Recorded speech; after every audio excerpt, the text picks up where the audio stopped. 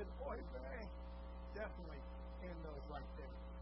You ever wondered why that Star Wars guru with a little long green ears is named Yoda? Because the Hebrew word for I know is Yada. I'm not kidding you, but that's there. So let me give you the Jewish, Yiddish word of the day. This comes from a song you may have grown up listening to, from them, the lyrics of Laverne and Shirley. You read this one, right? So you may have heard Laverne and Shirley singing, and they'll say two Yiddish words, and they'll say, Shlomil, Shlomazl, right? Often Pepper and Company, right? Y'all know the song, right? You grew up watching Laverne and Shirley. What does Shlomil mean? It's Yiddish. Well, Shlomil is, I'll look that phone down and check this out. Shlomil is an interesting Hebrew word. Remember, in Jewish and Yiddish, that word can be both a verb and a noun. It makes it very interesting grammatically. What is a Shlomil? A Shlomil is somebody who can't help but knock it over when it comes to room. You know who's Shlomil? I bet you do. Shlomil knocks over whatever glass of water, bowl of soup.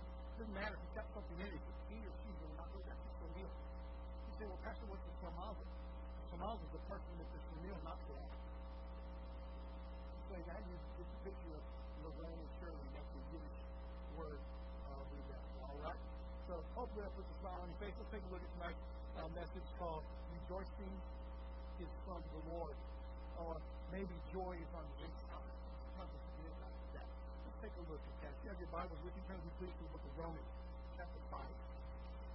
Romans chapter 5. We're going to read verses 1 through 2 here. The Bible says, therefore, having been justified by faith, we have peace with God through our Lord Jesus Christ, to whom also we have access by faith into this grace in which we stand, and rejoice in hope of the glory of God. If you're joining us online this evening, we welcome you as well as you consider being right in the sanctuary with us, like Family Master, being a part of what God is doing here. Easy to sit on the couch and praise God. And let me tell you, it's a blessing off the couch, be in the church, serve God. Come and be a part of that.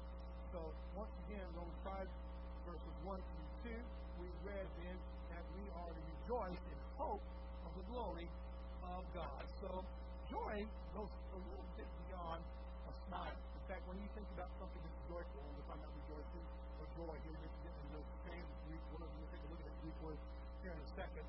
So, when you take a look at rejoicing, it goes a little bit beyond a smile. What is Christian joy? You ever ask yourself that? Christian joy, most of us would say, it's when God answers my prayer when the Cowboys make it into the playoffs, right? Wrong. That's not what Christian joy is.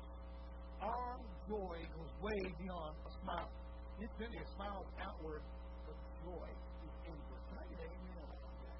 Joy is inward, and that means we're looking at God doing something inside of the Christian. A smile at its best can last a few hours. Joy is eternal. Joy is eternal. And joy comes from the Lord. Now, in the Greek language, the shortest verse in the Bible, 1 Thessalonians 5:16. Let's see if we can pull that up for us in a second. There it is right there. The shortest verse in Greek in the Bible. Now, someone said the shortest verse in English is John 11:35, Jesus wept. But the shortest verse in Greek is 1 Thessalonians 5:16. What it says literally is rejoice evermore. Someone said always, and that's a good translation. Rejoice evermore is how I translate that. And I actually put that Greek word down there for you, and you can take a look at it. It's pantote kilate. Say it with me. Pantote kilate. So you know I've been working on my Greek here lately. And what it means is, it's all Greek to me. Somebody said, parse it, right? Pantote, right? Always. And of course, kilate means rejoice, and it comes from the Greek word chiro. So you have learned, if you've been in my Sunday school classes, you've learned how to sing jingle bells, right, in Greek. Sikara, sikara. Right, and you see how the rejoicing in this olive, and I rejoice. All right, so there's the shortest verse in the Greek Bible. 1 Thessalonians 5:16. Let's take a look at that next slide. We get ready to move up in here. This is the picture that we have here. We rejoice evermore. As Christians, we rejoice always, our Bible says. And we can have fullness of joy. Joy, however, though, and you need to remember this, joy is not something that happens on the outside. Joy is something that happens on the inside. Joy happens inside. We live in a generation that is seeking happiness. How do we find our happiness nowadays? You know where our kids find happiness? Right here. In fact, adults find happiness here. I want you to know that this particular little idol is a gateway into things that you do not have at the time. This particular phone, when you put it in the hands of your kids, is a gateway to things you would dream they would do. You say, they're not doing it, you put it in their hands. They have access to it. They go to public school systems, they're going to have things airdropped to them that they dream of. They're not going to say it. That is the way it goes. That is how it moves with that. However, as a Christian, we're not worried about external joy. We're not worried about what makes us happy on the outside. We're worried about having joy on the inside. So joy is an inside job. And we live in a generation that's seeking happiness in everything that it does. Everyone thinks that they're saying, don't worry, be happy. Y'all ever remember singing that song? Don't worry, be happy. Don't worry, be happy. Right? I think that's good advice. That's terrible advice. We're not to be happy all the time. And people are looking at me now like a cow at a brand new date and say, Pastor, what do you mean? Well, there's a difference between happiness and joy. Did you know that? There is a difference between that. And so I want to ask you the question, what is the difference between happiness and joy? The Bible doesn't tell us to be happy all the time. The Bible tells us to rejoice always. See, happiness depends upon what happens. That's why we call it happy. It comes from the word happenstance. That means what happens is what makes us happy. And as Christians, we aren't bothered about what happens. Our joy comes, somebody help me out now. Our joy comes from where? Our joy comes from the Lord. Your rejoicing is inside you. And though we base it all the time on things that happen outside of us, we need to remember, as Christians, we rejoice inside because the Lord lives inside us. What is the difference between happiness and joy? Happiness depends upon what happens. If we put our trust in happiness, then we're going to be victims of our circumstances. Our happenstance will change, but God never does. How do you know that's true? The Bible does not tell us to rejoice in circumstances. The Bible tells us that we are to rejoice in the Lord always. Look at me in Philippians 4:4 to see if you put up there for us. Rejoice in the Lord always. And again, I say, rejoice. Love the Apostle Paul. A little emphasis. A little, if we're mathematics tonight, I wish Brother Chad was here, we squared it, right? Rejoice squared.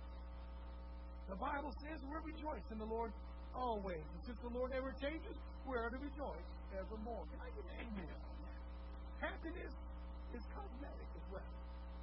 It is. It does. Let me tell you right now. If you are walking on an airplane and your goal is to evangelize, you ain't going to evangelize anybody doing this. You're going to evangelize everybody when you do this. So let me tell you, Christian, there's some practical advice. Number one, don't let the world dictate what makes you happy. Let the Lord dictate what makes you happy. And let me tell you, God's already given us reason to rejoice. What kind of reasons are those? Number one, are you ready? Write this down. Put it on your refrigerator door. Take it home and make sure you look at it once or twice a week to remember, to remind you that you need to be rejoicing in the Lord. What has Jesus done to make us joyful? Are you ready for this? Number one, He has conquered the grave. Amen? He has given us the Holy Spirit. He has defeated the devil. He has led captivity captive. And church, it doesn't matter what's happening outside of this body. We are born again. And because we're born again, we need to remember that our home is not here on this world, but in heaven. But in heaven. Remember, our happenstance changed, but God never changes. The Bible says we're to rejoice in the Lord always. And since the Lord never changes, we're to rejoice evermore. Remember that your happiness is cosmetic. And remember, cosmetic can be removed. It can be changed like your lipstick. It can be changed like your eyeshadow. That's what happiness is like. You do it all the time. You can be happy one minute, and somebody come in and tell you the electric bill is due, and your frown will turn around. Think about that. However, joy is like character. Happiness comes from outside circumstances, but joy comes from within. Happiness meets surface needs. Joy meets deep needs. Happiness is like a thermometer that registers conditions. Joy is like a thermostat that regulates conditions. Think about that. Love, the system we have around family, dad, church, all electronic. It can be controlled by a phone, or controlled by a computer, or personal access. I love that thermostat picture. It's hot in the room, you go to the thermostat and change the temperature. When it comes to joy, there's really nothing in the world that can make you uncomfortable. Your joy doesn't come from what the world does. It doesn't come from what the world gives. It doesn't come from how the world treats you. Your joy comes because Jesus has given you new life. That's what joy is, and it meets our deepest needs. Happiness evaporates and disappears in times of suffering. Joy frequently intensifies in times of suffering. Did you know that? Joy intensifies in times of suffering. I think about the times of suffering I've had in my life. I think about the times of fear in my life. And when I turn to the Lord, my fear turned to joy. My suffering turned to joy. Because He does not leave us, nor does He ever forsake us. And let me tell you, He will walk with you, yea, through the valley of shadow. He will certainly will. Happiness always works best when it's rooted in joy. If joy is overlaid with happiness, then it's a wonderful thing. Think about that. If joy is got happiness in it, you're the happiest person in the world. People ask me all the time, Pastor, why are you so happy? I've been born again. I have a Savior. I have a God in heaven who thinks I work best for. My joy is overlaid with happiness, and it's a wonderful thing. Joy is not dependent on happiness. It may function even better when happiness is taken away sometimes. You say, how does that work? Ask Paul and Silas as they were in prison, nursing their sons. They began praising the Lord.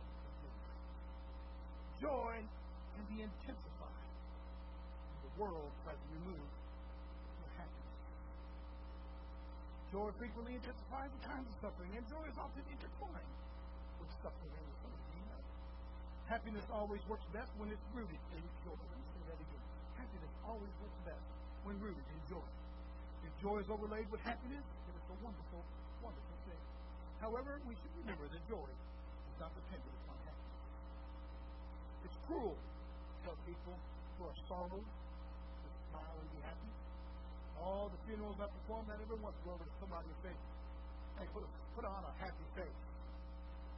I tell them it's okay. It is okay to hurt.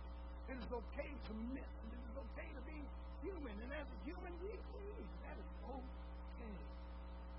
People say, Jesus says agree. You ever read John 11:35? Jesus, well, if it's okay for Jesus to cry, I promise you it's okay for you to cry. It's cruel to tell people who are in sorrow to smile and to be happy. People are not happy all the time. We are not expected to smile all the time. Even though modern day Christianity says that we should be stoic, we should be with a frozen smile on our face, accepting anything and everything. The Bible says that the Lord Jesus was a man of sorrow and acquainted with grief. Look at me in Isaiah 63. He's despised and rejected by men, a man of sorrows and acquainted with grief, and we hid it, as it were, our faces from him. He was despised, and we did not esteem him. Yet the Bible still speaks of the joy of the Lord. Look at me in Psalm 45, verse 7. You love righteousness and hate wickedness. Therefore God, your God, has anointed you, Jesus, the man of sorrow, with the oil of gladness more than your companions. This is a life of tragedy, sorrow, and heartache. And we need to remember that our joy is not dependent upon happiness. Yet, in sorrow and heartache and difficulty, you can have joy. You certainly can. Happiness is an outside job, but joy comes from the inside, from the Lord. Incidentally, joy is important. It's extremely important. It is a mark of a Christian. This is one of the fruits of the Spirit. God's Spirit makes us loving and happy, peaceful and patient and kind and good, gentle and joyful, and self-controlled. There's nothing more winsome or attractive to bringing people to Jesus than the joy of the Lord. A cold, dry faith is When David got out of fellowship with God, he had lost his joy. Did you know that?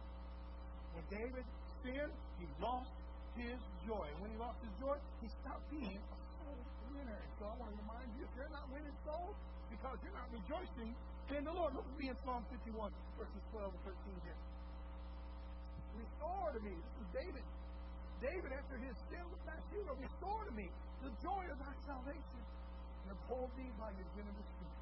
Then I will teach transgressors your ways, and sinners shall be converted to thee. Restore to me that joy, and I'll go back out soul winning. God. The joy of the Lord makes us whole. Joy is the proof that we have what we have is real and understandable. Joy is necessary to bring in unsaved people to Jesus Christ. I believe that with all my heart. If you went up to anybody and said, yeah, I'm glad Jesus saved me, but I ain't happy at all. I'm glad Jesus saved me, but everywhere I go, the devil kicks me under the and you know what? People are like, I don't want anything to do with church. Speaking of churches, let me get off. This is not uncommon. There's a time with some different churches today. And some of our theological differences come up. And none of these churches were far off from our theological spectrum. Our theological spectrum is the Bible is inerrant. Somebody say amen. The Bible is inspired. Somebody say amen. The Bible is infallible. Somebody say amen. It is our standard. That's what it is. However, I spent some time with some other friends Baptists. And they came out with the General Baptist. Now, Robinson Avenue was, for a long time, a Southern Baptist church. Now, it was more of an independent Baptist church with Southern Baptist tendencies, if you will. But we're more of an independent. And here's the point that I'm bringing up, though. General Baptists have a different mindset. He said, that's what you mean by that. Here's the difference. This is why years ago they had big splits in the Southern Baptist and things like that. When General Baptists and Southern Baptists thought we could work together, and they can to a degree. Until something happens, a difference happens. The difference comes in how someone is saying, well, what do you believe in Jesus? Amen, right, amen. But the General Baptist is a different mindset. The General Baptist says, well, inherently man is good. Southern Baptist, he says, inherently what? What the Bible tells us. The Bible tells us there is no, none good. No, not one. In fact, if you'll read Genesis chapter 6, God says, man's heart is nothing but evil from his youth. No, I'm not that for it completely. And so as a General Baptist, we bring that idea, well, because everyone's good, we should bring that good out in us. And sin is kind of small, and sin is mistakes they make. And so what you do is you get saved from your sins. And you probably heard that before. Come to save you from your sins. That's not what you're saved. See, you don't get saved from yourself. You know why you get saved? From the wrath of God. From the wrath of God. Because you have. It's not a mistake. It is a total okay. That's the difference. That's what brings the difference. And that's what ends up in a, well, we just do it different. No, we do it unbiblically. Biblically means we understand that we're depraved and we need God. All right, so let me get back off the soapbox and back on the joy. How do you have joy when you sit with a bunch of General Baptists? Remember that it's over in the house. And amongst other churches, somebody says something about General Baptist, what do you think? You're a General Baptist? Yeah?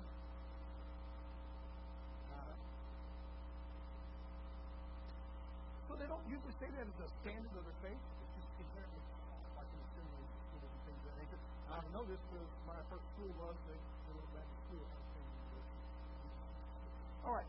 So with that being said, let's get back into what we're talking about is joy. Joy is proof that what we have is real and it satisfies, and it does. Joy is necessary to bring unsaved people to Jesus Christ, and I believe that with all my heart. And joy is necessary to live in the Christian life. Look with me in Psalm 100, verse 2. Check it out right here. Serve the Lord with gladness. That particular thing, Greek word, it was just seen right there. Come before His presence with singing. Look at me in Nehemiah 8, verse 10. Then He said to them, give your way, eat the fat, drink the sweet, and send portions to those for whom nothing is prepared. For this day is holy to our Lord. Do not sorrow, for the joy of the Lord is your strength. The joy of the Lord is our strength. We don't worry about what happens in the world. We don't worry about what the world thinks of us. Our joy doesn't come from the world. Our joy comes from Jesus Christ. Amen? So the joy of the Lord is our strength. And that joy is what lubricates the Christian life. The pastor illustrates. Sure, I used to be a wonderful mechanic before my eyes started getting bad. Used to love to work on cars. If there was something that would tear a car up, could anything in the world, you know what that is? Forget to put oil in the tire. You get to put oil in it. If you drive your car without oil in it, you're going to go a block or two and think, my car is running hot. Well, yeah. My car is making a funny noise. And yes, it is. My car is no longer running. It ain't going to run anymore. Because it has no lubricant. Christian, you don't have Jesus in you. You don't have joy in you. And that joy is the lubrication that keeps us moving in this life. It's what keeps us going on. It is what we hold on to. The world is not going to give you joy. You know, the world is going to give you peace. Jesus tells us that. The world is going to give you peace. I'm going to give you peace. And then incidentally, the world is going to give us joy. Jesus is going to give us joy. And so we need to remember that joy lubricates life. And joy that lifts those burdens. It's joy that takes the pain, the dreariness, and weariness out of any of our work. There are 4 ingredients to joy. You ready? 4 ingredients to joy. So we're going to take a look at these quickly now. I'm going to run out of time. Number 1. If you want to have joy in your life, you better start living a clean life as a Christian. Look again with me in Romans 5, verse 1 through 2. Therefore, having been justified by faith, we have peace with God through our Lord Jesus Christ, whom also we have access by faith into this grace in which we stand. Grace in which we stand and rejoice in the hope of the glory of God. We need to live a cleansed life. And to be clean and pure before God, to know that there is no sin between us and God, causes indescribable joy. Romans 5, 1 and 2 tells us we have been justified by faith, peace with God, and we also have access into faith and grace, where we stand in hope and glory of God. Joy comes from having peace with God. Peace with God comes by the grace of God. And the grace of God brings justification. And justification, guess what? Brings joy. Faith brings justification. Justification brings peace. And peace brings joy. Joy comes from knowing that our sins are forgiven. So everyone always asks, Pastor, then what is justification? Justification is a legal term. We've talked about it here many times. The Bible says that righteousness is reckoned to us. The word reckoned is a bookkeeping term. You might have an older King James version, and you might use the word reconciled. Reckoned is that bookkeeping term. And everything we've done is reported in God's book. Don't believe me? Look with me in Matthew 12, verse 17. And I say to you that for every idle word that they speak, they will give account of in the day of judgment. This is Jesus speaking here. We will give an account of. When you argue, when you critique, when you're just mad for no reason, you're going to give an account of. Look with me in Psalm 139, verse 2. You know my sitting down and my rising up. You understand my thoughts afar off. God doesn't just judge what you do. He judges what you think. He judges what you say. Here we have Psalm 139, verse 2. He understands my thoughts afar off. He will judge our thought life as well. He knows our words, our thoughts, our deeds, and our failures. He knows everything that we've ever done. He knows every lie that we've ever told, every vile thought, and every lustful deed that we've done. Incidentally, He knows everything that we ought to have done, but did not do. All of these have been put in the lake. When God justifies us, He takes all the things that we have done from our side of the when God justifies us, He puts them on Jesus. He takes them from our side and puts them to where Jesus. In other words, He takes them from the should have to done, the could have to done, the didn't to done. Unclean. He takes all our sins and puts them on Jesus' side of the ledger. With His blood that's shed on Calvary, Jesus writes across our sins the words, paid and free. And God takes the righteousness, holiness, and purity of Jesus Christ and puts that on our side of the ledger. The Bible says that He imputes to us righteousness. Romans 4, verse 6. Just as David also describes the blessedness of a man to whom God imputes righteousness apart from Well, God teaches that to us. This is called justification. When we are justified, we are clean and have great joy. Look with me in Luke chapter 10. We don't have the time to read all this from 1 to 20, but I want to remind you this is the story of the 70 that Jesus sends out. And you remember as the 70 return, they return with great joy. Let's just kind of focus in on this point here. As Jesus reminds them, they're rejoicing. They're saying, Lord, demons are subject to us. Jesus is going to tell them, don't rejoice. The demons are subject to you. Rejoice rather that your names are written in the Lamb's book of life.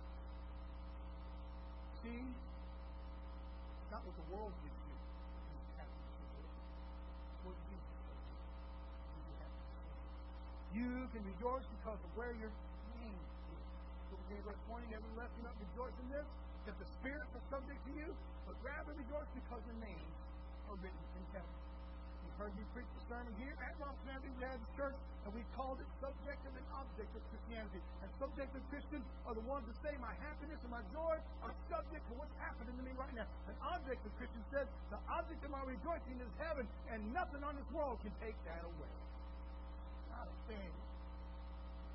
Not a thing. So Jesus sent 70 out with great power. They came back so happy and proclaimed that even the demons were subject to them in His name. And of course, Jesus tells them differently. It's better to have our names written in heaven on God's side of the ledger than have demons sent before us. Incidentally, when we as Christians sin, it takes the joy out of our lives. You know that? When a Christian allows sin back into his life, it destroys that joy. This is the reason why David prayed, restore unto me the joy of thy salvation. Look at me again, Psalm 51:12. Restore unto me the joy of thy salvation. Love the song? I do. He did not pray for salvation to be restored. You can't lose salvation. He prayed that his joy would be restored. Once someone's saved, they cannot lose their salvation. Sickness, broken homes, a wayward child cannot take the joy out of our hearts. Only sin takes the joy out of our hearts. When someone is mean to us, he cannot take the joy from our hearts. It takes the joy out of the other person. Our reaction to what he does can take the joy out of our hearts. If we do it in sin. If we want to see who a person is, then don't watch their actions. Watch them read. We can plan our actions, but our reactions show who we really are. Look with me in Matthew 5, verses 11 to 12. Blessed are you when they rebel and persecute you, say all kinds of evil against you falsely for my sake. Rejoice and be exceedingly glad. Now I want to back up, go to verse 11. Blessed are you when they say all these things for my sake, not for your sake. Some people will say, they're saying bad things about me, I'm blessed. Well, let me tell you, Jesus is going to say, I'm going to do it for my sake. They're making fun of your Christianity, when they're making fun of your holiness, when they're making fun of your joy in the Lord, you are blessed as all get. Here's the deal, though. When that sin come in, we let our joy walk out. We let our joy walk out. We need to remember it's our reaction to show who we really are. And the only kind of sin that can take the joy out of our lives is our own sin, not someone else's. When we are justified, the burden of sin is gone. There's nothing between us and our Lord. And that's where the joy is. It's the joy of knowing that there's nothing between our soul and the Savior. The only thing that can erode away the joy when we allow sin to come back in, then we're going to have to be like David who prayed. Psalm 51, verse 12. Let's take a look at that one more time. God, restore to me the joy of thy salvation. See, we receive this joy when we are saved. And we may need to have it restored. The most miserable person on earth is not an unsaved person. The most miserable person on earth is a saved person out of fellowship with God who brought the joy of salvation. Now, we're taking a look at what joy is. Promise 5, but I'm only going to get to 2, and that's where we're going to stop tonight. You say, Pastor, finish this. Let me not. When we're joyful about it. Let's close in that word of prayer then. I want to give you just a picture real quick with the other one. We're going to look at joy. This is confidence. We're joyful when we're confident. We're joyful when we're committed. joyful while we're in communion with God. We're going to close in that word of prayer. And I hope to see you back Sunday morning. Let me tell you right now, we're going to be looking at transfiguration. Start looking into it. Find out a little bit about Jesus Christ. All right? Let's pray together. Father God, we depart from the house tonight and be blessed. Let's fill us with your goodness. And I pray, Lord, that every Christian in this room would have the joy of the Lord. If there be any here tonight, Lord, that has stepped out of fellowship, Lord, they've had such joy. Perhaps, Lord, they've lost their tongue, lost their temper in it. Lord, it's a part. Let tonight be the night, Lord, they say, like David did, restore unto me the joy of my salvation. And then I'll get back to soul. I'll get back to sharing the gospel and converting sinners unto me. So I pray, Father God, maybe there's someone online tonight listening and they need that joy of the Lord back in their life. Because it might be the night they come. Help us to be mindful, Lord, that the world doesn't dictate whether we're joyful or not. Not joyful. So I pray, Lord, as we depart this house, fill us with the Spirit, give us opportunity to share the gospel, bring us safely back to the house to worship you. In Jesus' mighty name we pray. Amen. God bless you all. Have a great night. Shalom.